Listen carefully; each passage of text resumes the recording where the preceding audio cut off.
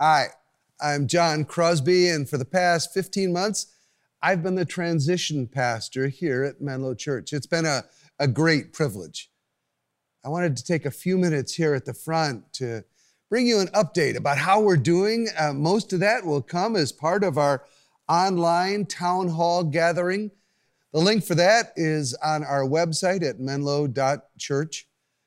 But I thought I'd take a second to talk about the national gathering of ECO. That's our denomination. It's a group of staff who returned last night from the annual gathering.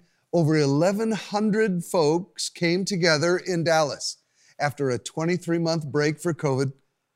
And they arrived from over 400 churches, literally scattered all over the world.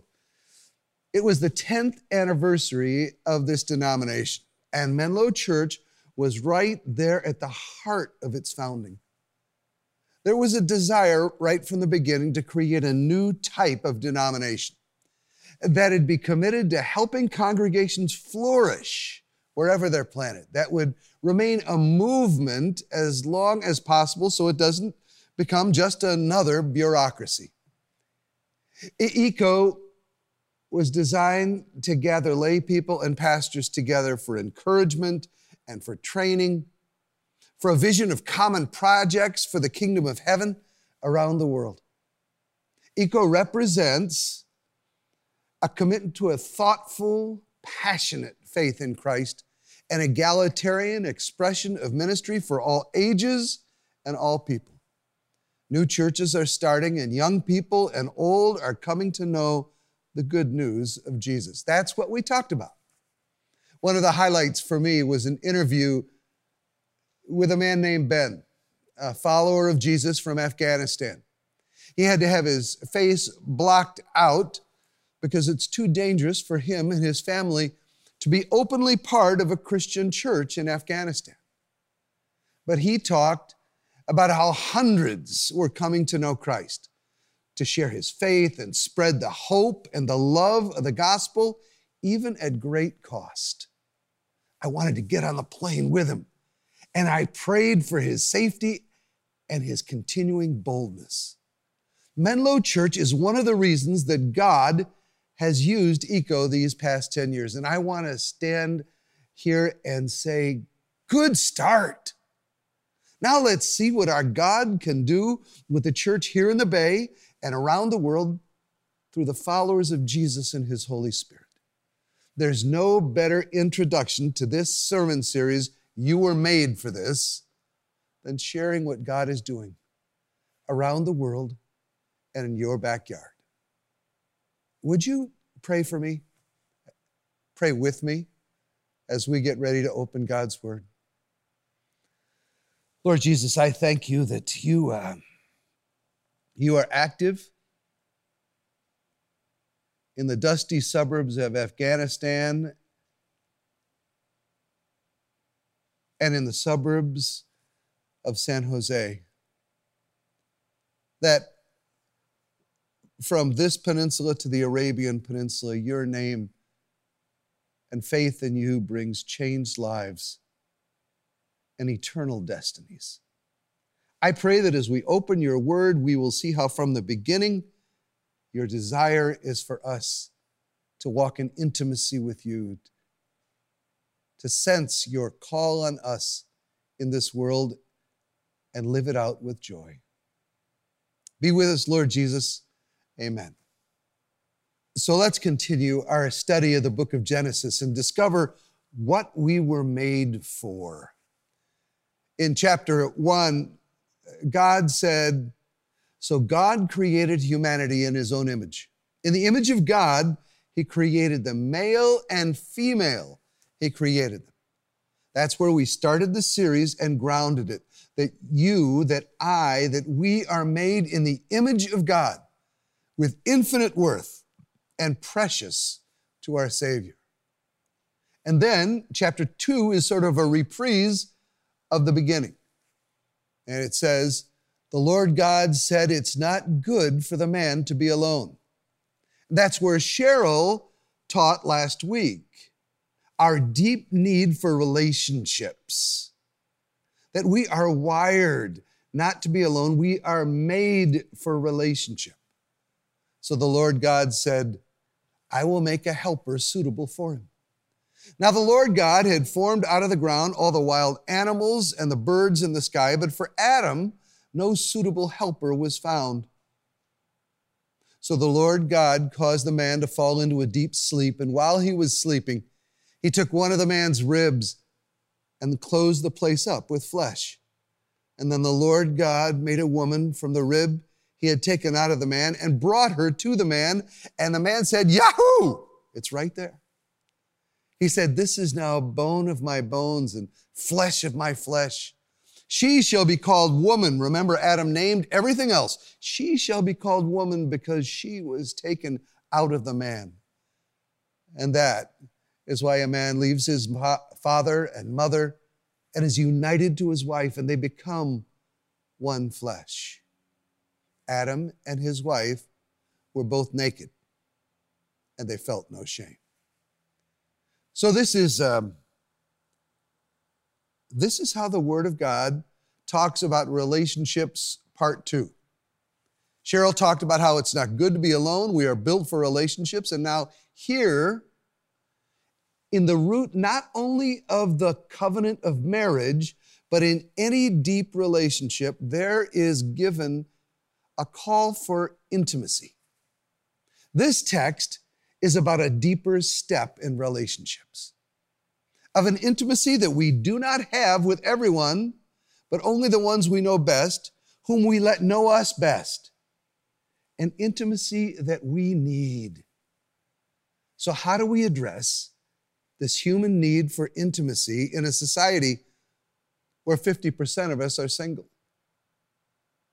For the first time or again, where many live together without the blessing of God in a formal covenant, where roughly 45% of all the marriages end up broken and alone.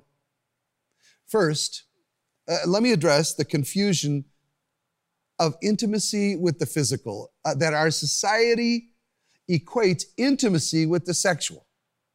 Sexuality is a big part of this, but intimacy is not just about saving sex for marriage. Intimacy is not only for marriage, but for singles and for the widowed, for the divorcees and for the young and for the old, for the faithful, and intimacy is for those who are seeking faith.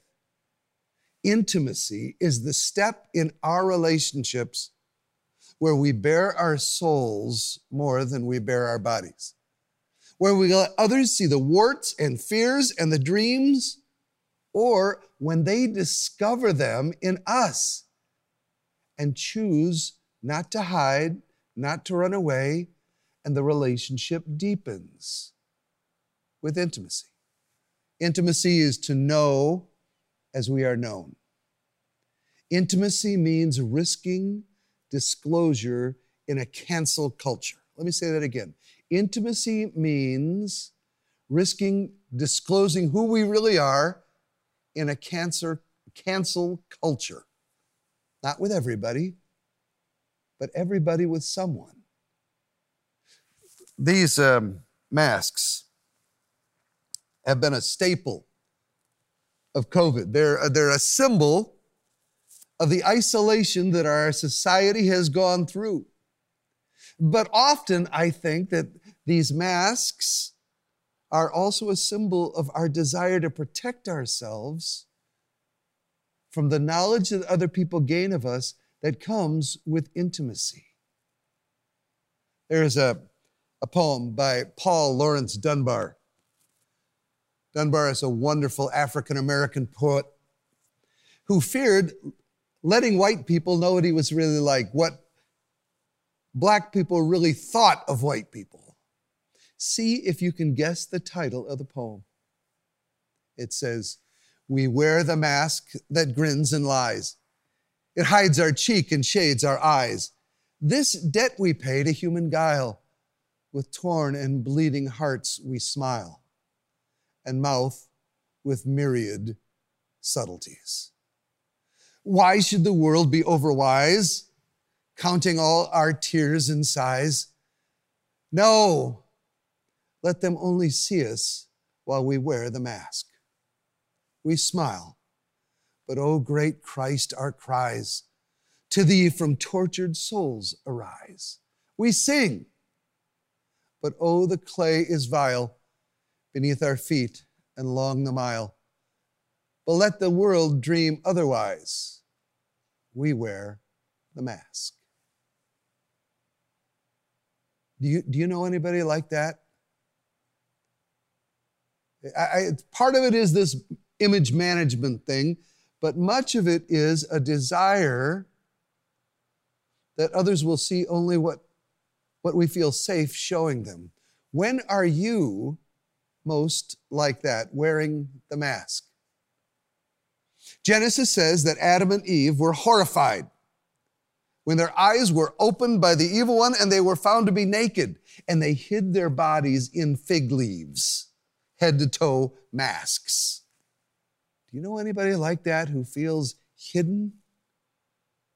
I think it's all of us. I'm like that.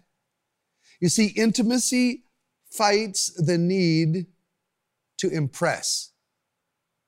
Even to the point of me saying that this last week, between a travel for a funeral and teaching a group of young pastors and a conference, I didn't have the time to prepare the way I usually like to make this smooth. I mean, I do want to serve, but there's also a strong desire to impress, to appear wise. We want people close, but not too close. And so we wear the mask. Even the best wear masks so that people won't get too close to the real us, won't get intimate. One of the most famous of those was Moses from the Old Testament. Moses, who saw God, who talked to God face to face as one speaks to a friend. That's the way he and only he are described in the entire Bible. When he was with God, his face actually glowed. It was the reflection of God's brilliance upon him. And so when he came back with ordinary people, he had to put on a veil so that the people wouldn't freak out, a 5th century BC mask. Then when he stopped glowing, he'd take the mask off and he'd go to the grocery store. But the Bible says that Moses started to like the way that people looked up to him when his face glowed or when they saw him with the veil, because he was the only one who could actually say they had seen God and talked to God. And so Moses started keeping the veil, the mask, on all the time. And we believe that everybody else put masks on as well. That is, everybody wore masks until this group of people who had followed Jesus came along. And the Apostle Paul describes them like this: we're not like Moses. Moses would put a veil over his face to prevent the Israelites from seeing the end of what was passing away. That is, that the gleaming of Moses' face, because of the glory of God, started to fade away, started to pass away, but Moses wanted to protect his image. He wanted to avoid intimacy, being known naked. And then Paul goes on, he says, but all of us, that is, all of us followers of Jesus, we all who with unveiled faces all contemplate the glory of the Lord. We are being transformed into his image with ever-increasing glory, which comes from the Lord, who is the Spirit. What's the difference here between Moses and the followers of Jesus? Why aren't we all like Moses all the time? I'm telling you, I still fear intimacy. I think that the difference is found in that word glory. Moses was the only one who saw the glory of the Lord, and his face shined like the sun. And so he put on the mask. And even when it faded away, he kept the mask on. But Paul says, we all followers of Jesus, we all with unveiled faces, unmasked faces, We all contemplate the Lord's glory, that glory in the face of Jesus Christ. God, come to us, to all of us who will look for God in Jesus Christ. That allows us to be who we really are, without the masks, so that intimacy becomes possible naked and not ashamed anymore. Ben Patterson's a friend, a Presbyterian pastor and author, who wrote a book called The Grand Essentials. What does it take? What's the essence of a life that flourishes? And in this book, he tells the story of a woman in his congregation whose faith was kept strong by her memorizing hundreds of passages of Scripture and seeing God's promises to her. She had a hard life. She lost both her husband and her children, but she seemed to have an unshakable confidence in the goodness of her God. Whenever Ben would visit, they'd recite to each other a verse, and she always closed with one of her favorites. And as she reached old age and became fragile, that wonderful memory began to fade, and the hundreds of verses turned into just a handful. And finally, toward the end of her life, she was left with just a jumble of other phrases and 2 Timothy 1, verse 12, memorized in the Old King James. It says, "For which cause I also suffer these things. Nevertheless, I am not ashamed, for I know whom I have believed, and I am persuaded that he is able to keep that which I have committed unto him against that day." And she trusted in that. And at the very end, even that began to fade. And even with Ben's prompting, she would struggle through the verse. She would say, "For which cause I suffer, I am persuaded he's able to keep what I've committed unto him." And then it became, "I know in whom I have believed and committed to him against that day." And on our last day on earth, Ben said all she could murmur out of all those hundreds of verses was just one word: him, him, him.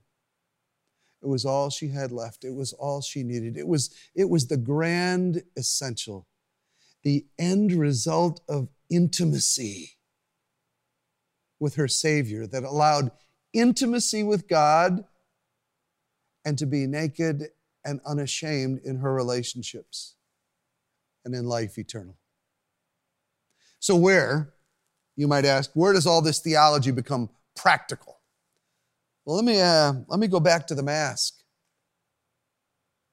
What fears cause you to put up the mask or to wear the veil to keep people from intimacy? Who is there in your life that you feel does not know the real you? And it's not all about our deep, dark secrets. It's about who you really are when you're not trying to impress somebody. I encourage you.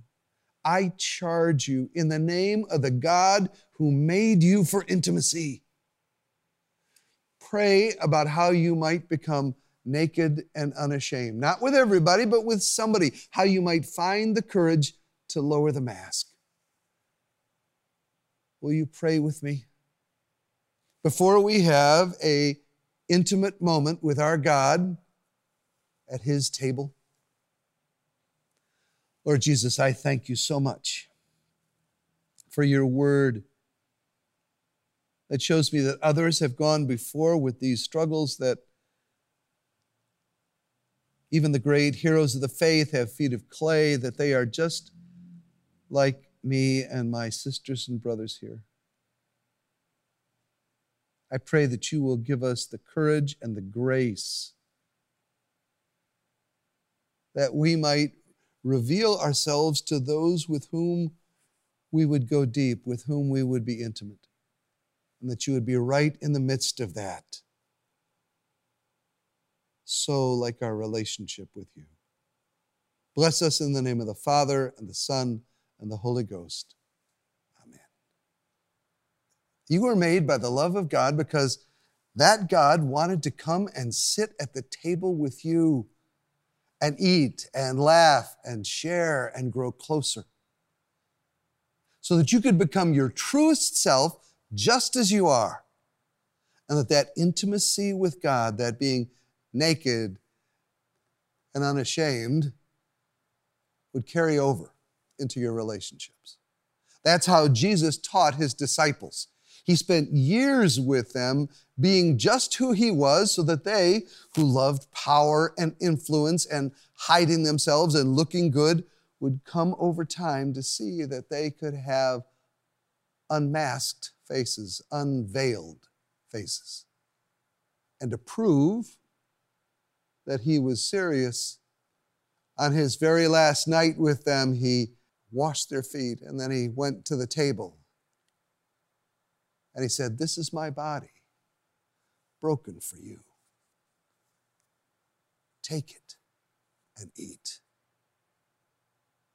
This is the real you, who follows the God who loves you no matter what you are like." And in the same way, he took the cup and he poured it out in memory that it was his blood that was to be shed. He said, "Whenever you eat this bread or drink from this cup, you proclaim my death until I come again. Do this in remembrance of me." Let's eat together.